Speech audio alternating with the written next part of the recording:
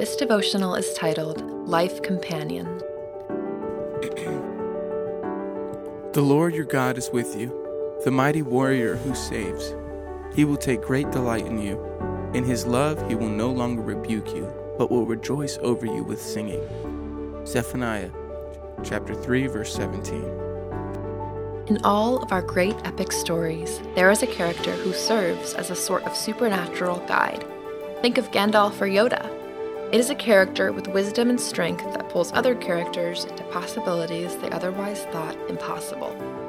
These characters also serve as a comforting companion, a source of peace, trust, and hope. Our journey on this earth is over in the blink of an eye. It is fast, adventurous, and difficult. All along the way, God is our constant companion. He is right beside us, helping, encouraging, challenging, and whispering to us, inviting us to participate in more than we can imagine. Each moment on this earth is a wondrous opportunity to follow God, to go as He leads.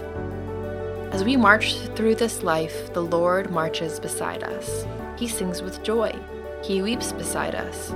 He loves. Every day, every moment of this brief and exciting journey, He is with us. But that is just the beginning, the prologue. God's presence transcends this brief journey. He will continue to be with us, or better said, we will be with Him throughout all of eternity.